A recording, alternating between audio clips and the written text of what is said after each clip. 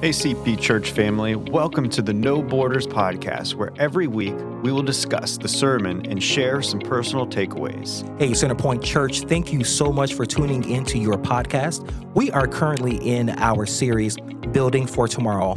It is an exciting time for our church, and I hope that you enjoy this podcast.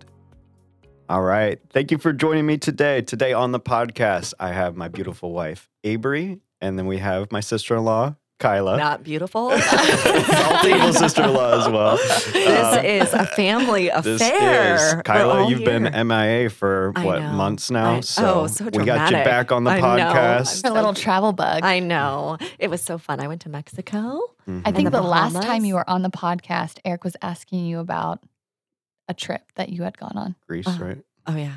It's hard. It's hard to just travel the world. Well, We just lived through you. We look at your videos and we're like, Thank you. maybe we could do that one day. Instagram. I would say Instagram's fake, but it's real for me, guys. I'm kidding. All the highlights. Let it be known. It's my real life. Well, Anyways. so back on the podcast Yes, now. thank And so thank you for coming back. And she you. brought treats today. I brought some did. Starburst. That's good. They're all gone. Oh, no, there's 2 left. Kyla is the candy queen. She am. has candy everywhere. Every time I come to your house, which is Mom's house. Gotta put You're that out staying there. with your parents. There you go. But every time we come to Mom's, Which is all of the time. Yes, They're always dropping their children off. we show up unannounced quite a lot with our children. But I know it's always fun because There's she lots has of candy. She has a candy stash, and we don't buy that stuff at our house. So it's such a fun. Their house is so lame. I have such a all fun of the treat. candy. Okay, here's the real question. You have to pick your favorite Starburst color. Oh, I love this question. Wait. Okay. Red. Starburst. Red. Okay. What? Red. Red. Yeah. Okay. I'm rethinking our life choices I know. together. Okay. This is actually a big judge on who you are as a person. I do love pink. That's just the color or the taste of it? I love both. That's so like vanilla. The pink, and I love the orange. The orange is the best one. So as the Orange. Connie, as the candy expert. I thought you were going to say connoisseur. Oh, That's okay. what I was trying to say. Mhm. That's what it was. I got you. Is orange. Orange is the best. Okay. For sure. Glad we got that out of the Yeah. way. Thank you for your opinions. Red's the best. Okay. All right. So thank you for starting off this podcast. Great. Thank you. It's all So about Christmas Jesus. decorations. Oh, Well, yeah. You got from yours up, the- Kyla, in your mom's house. Have you helped? Mother has them up. There you go. So Good I've job. been too busy I traveling would the like world. to say that I was the trendsetter for the Christmas decorations. Mom loves Christmas, and I've always decided since we started decorating that November 1st, all the Christmas decorations go up. But I don't leave fall out. Come September 1st, all the fall decorations. So you get 2 months displayed of your holiday decor before you switch. I think that's And good. I pitched that to Mom, and she loved it. And so now they put it up right away. I do think it's hilarious that Mom did a girls only. Audrey and Remy made the cut. Zeke's not invited. He Silas Maverick didn't make it. No. Sorry. My mom Late for did sure. because Zeke was sad that he didn't get to come. She's like, he can come, but he's just going to sit and watch TV the whole time. And I'm like, you're right. Probably. Sweet. Well, they All right. loved it. So Christmas right around the corner. Season of giving. That's right. And so we got into the sermon today. He's talked a little bit about the quote from the Santa Claus. I want to ask you guys, what's your favorite Christmas movie before we dive into anything else? I think it's A Wonderful Life. The classic. I know. I don't know. Some people don't like that one. We used to watch it on Christmas Eve all the time. I loved that. I don't remember that. Avery doesn't remember anything. Avery, from you her have a childhood. favorite Christmas movie? Don't say I Elf. do love Mine's Elf. Santa Oh, Claus. Elf Okay. is so good. Santa Hang on, Claus. I take it Yeah, back. but that's not a classic. It's a classic. No, I mean, that Definitely. was like, Christmas Story. That's a good one. All right. I hate the Christmas story. You know All why I right, hate sore it? Is because sore they would subject. play it 24 over hours. and They over. It still was a do great movie, and then it would end up I being know. terrible because it was just I still over love it. and over again. So, fun fact about Santa Claus, The Santa Claus? the Santa Claus, Okay. not the man. Fun fact about that movie is I remember the first time watching the movie with Dad and him hearing that line from Judy, Can you we say it? Yeah, yeah. Seeing isn't believing. Believing is seeing. So many seeing and believing, I get them mixed up. But he got to mix up a little too. Runs in the family. But he said, that's the perfect line for a sermon. And then I never heard him ever use it until today. I was like, he finally used the line. Like 30 years I later. know. Well, you don't have to age me. Like, geez. Okay. So yeah, he talked a little bit about believing in order to really see. And one writer put, how we perceive the world is governed by our beliefs. Faith precedes sight. And I wanted to bring up this little story study that I saw this week, a post on Facebook, and it's from a study in Harvard in 1957. It was a study that placed rats in a pool of water to test how long they could tread water for. On average, they'd give up about 15 minutes, and right before they were in exhaustion, the researchers would pluck them out, dry them off, let them rest for a few minutes, and then they'd give them a second try. How long do you think they lasted on that second try? 4 minutes. So they went like 15 minutes the first time, and then they dried them off, got them back, put them back in. Did they have a snack? The research didn't say if they had a snack, so no, let's just go assume they did not have a snack. And then how long was the rest time? The rest of just a few minutes. Oh. Just Maybe a few they minutes. It lasted wasn't longer. days. Like maybe they're like, okay, we know that they're going to pluck me at 15 minutes. So maybe they lasted like 24 minutes. I changed my answer. Okay, go ahead. That's a good answer. 24 minutes. Go ahead. I would Abree. say what feels probable or in my head would be less time. Then give us a number. I would Just say, guess. okay, 7 minutes. Okay. They lasted 60 hours. After the first After 50? the first time. And it's for that reason that you said, because they thought that somebody was going to pluck them out eventually, that they treaded water for far longer than they did the first time. I didn't fact check this, so it may not be true, but that is a pretty cool story. So all I heard was, I'm a genius. Because I thought about the narrative. You weren't even right in the ballpark, but I mean, you did say longer, so we'll give you that. Thank you. 60 hours? 60 hours. So the conclusion drawn was that since the rats believed they would eventually be rescued, they could push their bodies way past the previously thought was impossible. So leaving with this, if an impossible... How many rats were in this study? If an unstoppable belief can cause exhausted rats to swim for that long, what belief that you have in yourself or your capabilities or your faith, what could it be that is keeping you back? Remember, you're capable, what you're capable of, what you're here for, and keep swimming, never quit.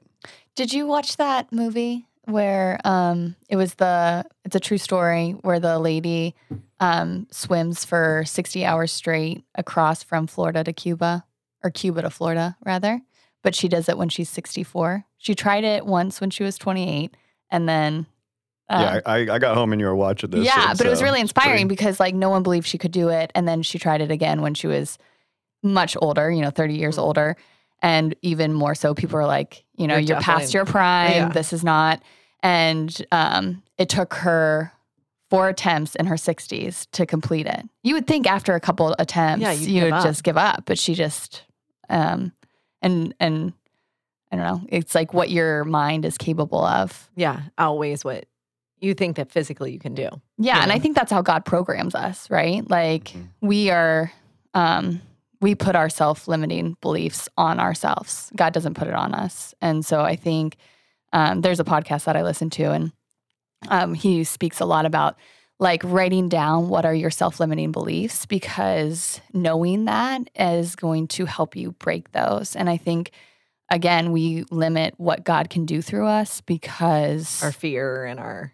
Yeah, and what we think we're not capable of. We're not strong enough. Mm-hmm. We're not smart enough. We're not resource, whatever it is, the list goes on. Yeah, and I think sometimes too, like you hear from other people too, like, no, don't do that. Like, or, and even sometimes encouragement sometimes is like, it's really you and what you believe and what you. Yeah, I think sometimes we look too much for feedback from other people. I think it's good to have like a couple people in your corner that you know you can trust with your like you believe in their faith journey and like their place with that, and so then they can speak that in with wisdom and having a couple people, because I can imagine with Dad or a part of like the vision of doing the church building, like if, it was just announced, there would be a lot of like, limiting beliefs that would but like it was built slowly with, people he trusted, and then, the staff, and then the board, and then the leadership. And so it was this slow unraveling to confirm constantly, like, yes, this is where God is leading the church. Yes, yes, yes. And then, like like-minded people who, want, but also will like kind of support it, but then also poke holes in it too, to find areas where it can be improved, Yeah, looking at the goal, I mean, having the future vision of the church, the building for tomorrow, having just this, pictures, the videos of everything, but then hearing that goal of the $3 million, it's like kind of your heart, your stomach drops a little bit. You feel like, okay, that's a lot of money, and like trying to like rationalize through it and be like, okay, well, if every single person gave this amount, whatever. Like you try to I've done that math. Yeah. So you're trying to like put it in this box of like what you can comprehend and be like, okay, well, if this happens and this happens, then we can get to that goal and everything. But then you have the flip side of like Edna, who's like, were you going to say that? Like that some people's faith is much. Yeah, like you're thinking too small. Yeah. You're, like the encouragement from people who are like, wait, this is possible. God's bigger than even that number. And you're like, really? You're like, yeah. I mean, yes, he is.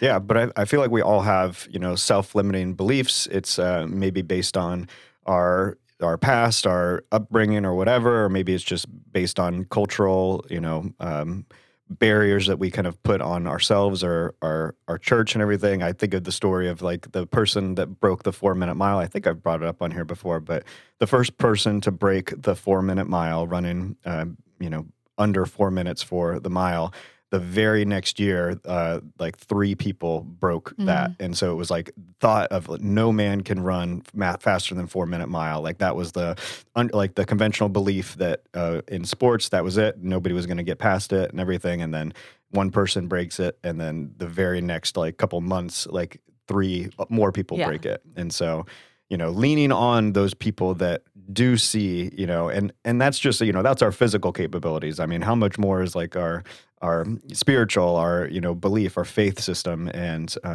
obviously the Holy Spirit. Like how much more are we just putting the Holy Spirit in this, conventional belief system that, we can lean on others, what others have seen to be like, okay, that more is possible than I ever thought. Well, in the scripture he used was 2 Corinthians 8:5. They even did more than what we had hoped. For their first action was to give themselves to the Lord and to us, just as God wanted them to do. So it's kind of like, just you can still do more, and it's, you hear, those people that have almost more faith. It makes us feel like, okay, yeah, we can, like, because we're all believing the same sort of hope in the direction, So yeah, I think, and that's why being a part of a church body is so important. No matter who you are, is having people who has walked in the same journey but is a little ahead of you, or in different experiences that you can learn from and that you can get faith from. You can borrow their faith of like, okay, they were able to overcome this, or they were able to accomplish this.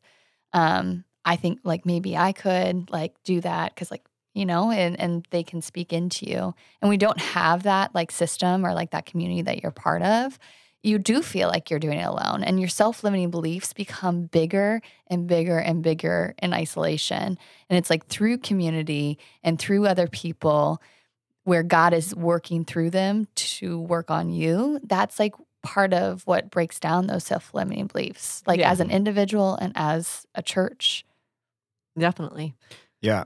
One thing that, I had thought about that kind of was like a gut feeling, I guess, that just arose like when I hear like about this project is like, the distraction of how much is going on in the world. Like, why are we not focusing on, different wars that are going on or different needs that are in the community? Why this specific one, and everything. And, that's something that I feel like there's always another need in the world. There's always something else that's going to come up. And so, having a vision for the church and like saying, this is what we're collectively coming together. This is what we're uniting behind.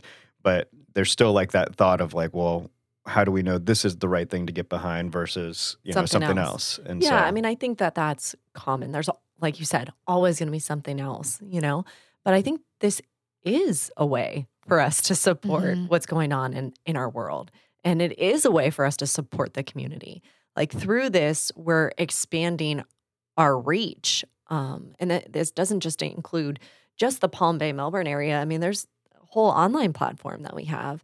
And so I think it's almost, if you just focus on like, what else could we do? This is doing something. And, like I've been traveling, I've been gone and I travel quite a bit. And I participated every Sunday for our online, I watch it wherever I'm at, I'm watching it.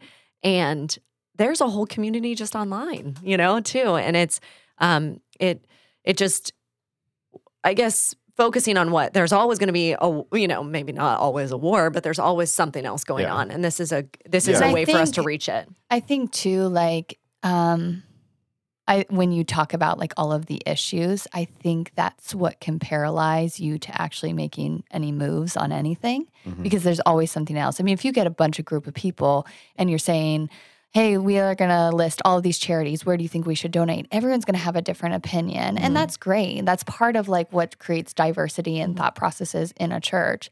But when you don't have like a unified platform to move those decisions off of, which I imagine like the building for tomorrow is, you can't do that stuff as effectively. You need a spot where that is strong and that's healthy that can launch into something bigger.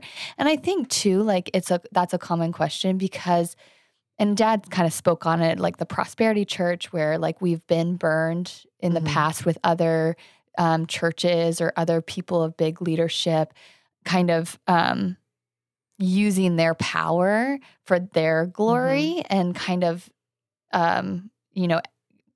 bringing themselves up and power and finances. And so I think because there's been like a stigma to like a church building. Oh, they want to put, they more want money. And they want the hype. But I think we need to like reflect on that and be like, we go to the church. If you've been coming to this church, you've trusted this church. We're not asking people who just walk into the door unless they're compelled to give. We're people who've been a part of this church, like whose lives have also been touched and changed by the people and the and then the experience here. The heart of the leadership, because you've been around, and so I think it's those people that like we're really speaking to like be a part of this, like be a part of this mission for us. So I think it's hard for sure, though.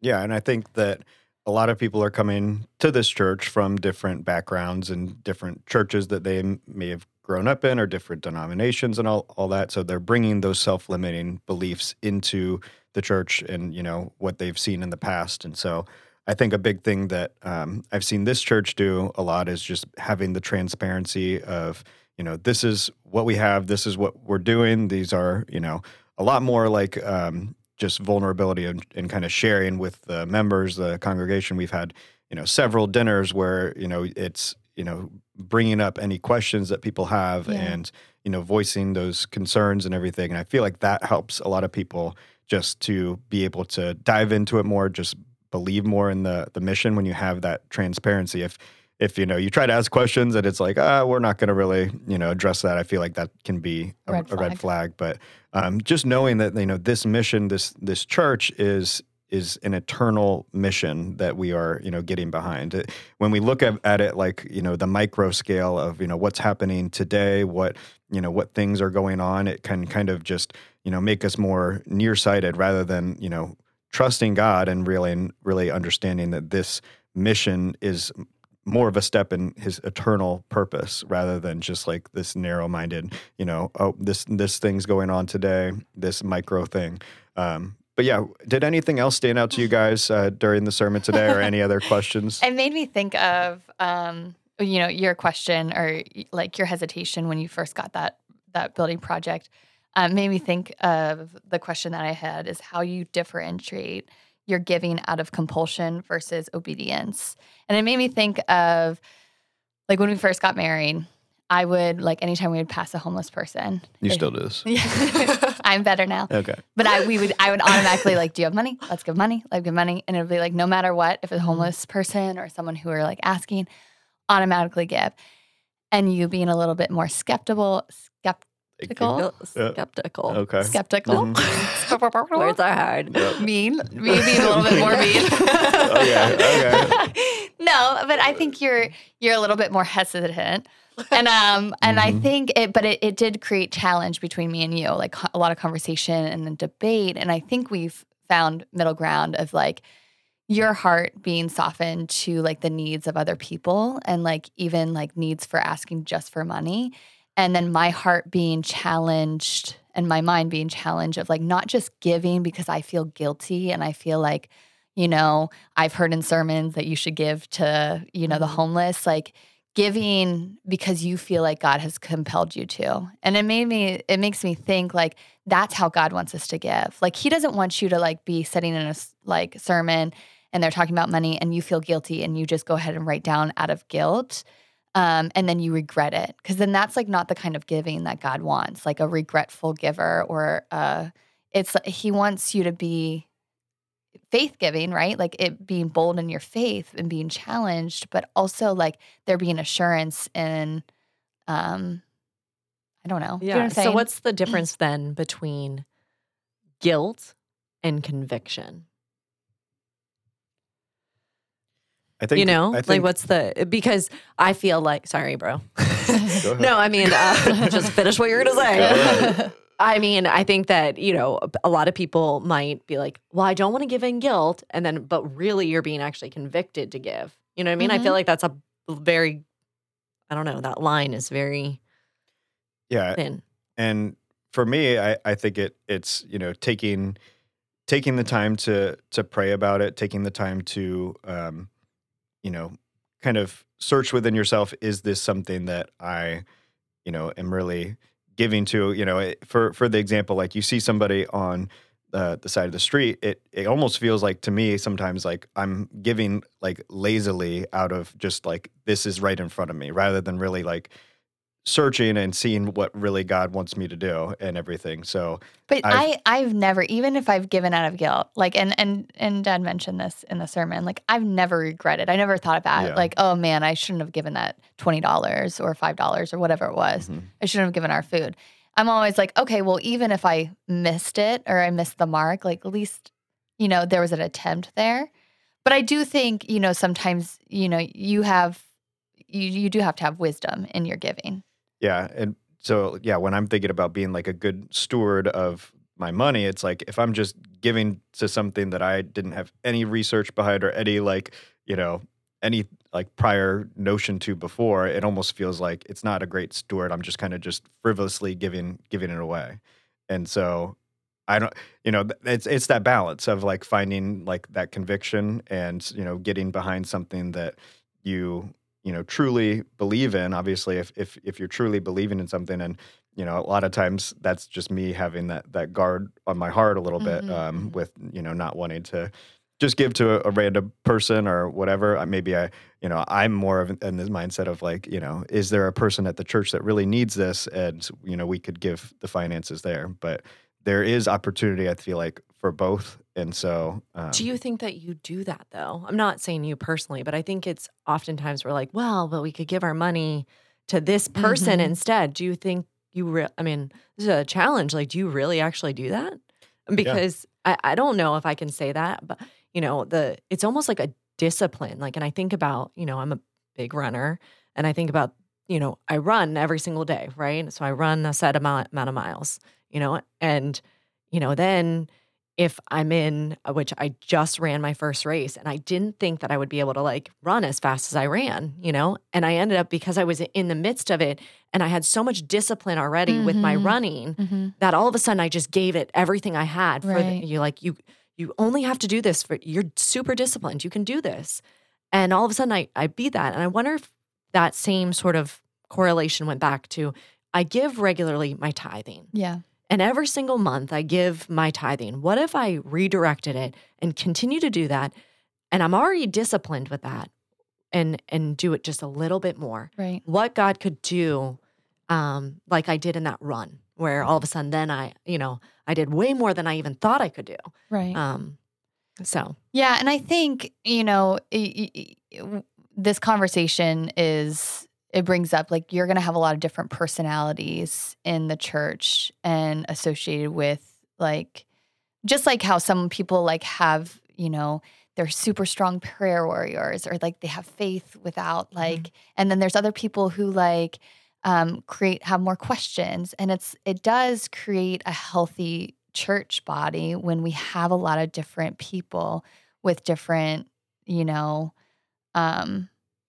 backgrounds. And I think we're kind of, me and you are like a good example of like we are refined by one another, like she's saying Erik. Not, sorry, not Kyla. Me and Erik, same background. being married, we refine one another. You may pull me in one direction, I'll pull you another direction. I think that's what we have to do when we're in conversation with other people in the church, where they're like, hey, I'm struggling to like believe that this is right, or I'm struggling with this. And then you have these refinements of one another to be like, no, you need more faith. You need to give more money. No, or you need to scale back a little bit and think about this more before you just, pledge. And so I think, again, it goes back to we need to have a strong church body, and you need to be a part of your community in your church, so you can be sharpened. And yeah.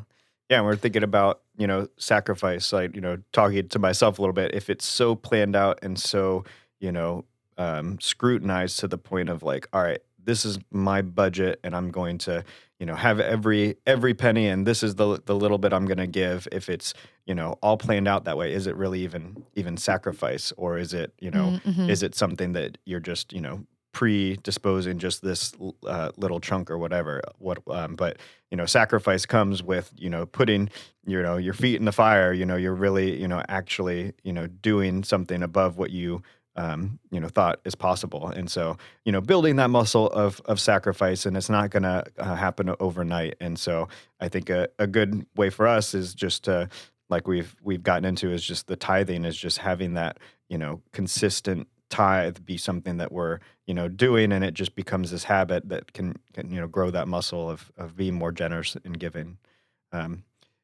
Anything else stand out to you guys today? I mean, I think that it could be summed up in that initial video that they showed about last night, the prayer service with the teenagers at 5 a.m., praising God. Like, that's our future. That is the direction that we're going as a church. Those teenagers, I mean, if there is not a better reason for us all to support the direction of this church, if you watch that video of those kids, it's definitely like, wow, I need to have faith like they did, that they did at 5 a.m., praising God. So I'm excited. I'm excited to see what. Yeah, I mean, I think of like when the initial video, like the initial sermon that they brought the church that opened up, the Building for Tomorrow project and introduced the project to the church, and they showed the video. And like the energy in the room of excitement and of joy, the people, I could feel the sense, and I felt I was part of that. Like I could feel the sense of people could see it, like the need for it and the importance and the movement in the church that was going to happen because of it. And I think it's still there, but I think sometimes, again, those self-limiting beliefs come in and they creep in and with little voices of doubt maybe. And you're like, I don't know, maybe what can we give? Can we give anything? Or how is this going to happen? And, and so I think like, let the initial faith and like that is what you hang true to. Like when God has put something in your heart, and this is beyond, like just building for tomorrow, but like when God puts something in your heart of excitement, it's going to be tried to be like destroyed by Satan just because he wants to prevent that. And so like go back to that initial like thing that was put in you by Jesus. Yeah. lean into the resistance is not, we can lean into that. And I think that, like we're seeing that generational unification that is bringing about because of this project, because of that Building for Tomorrow.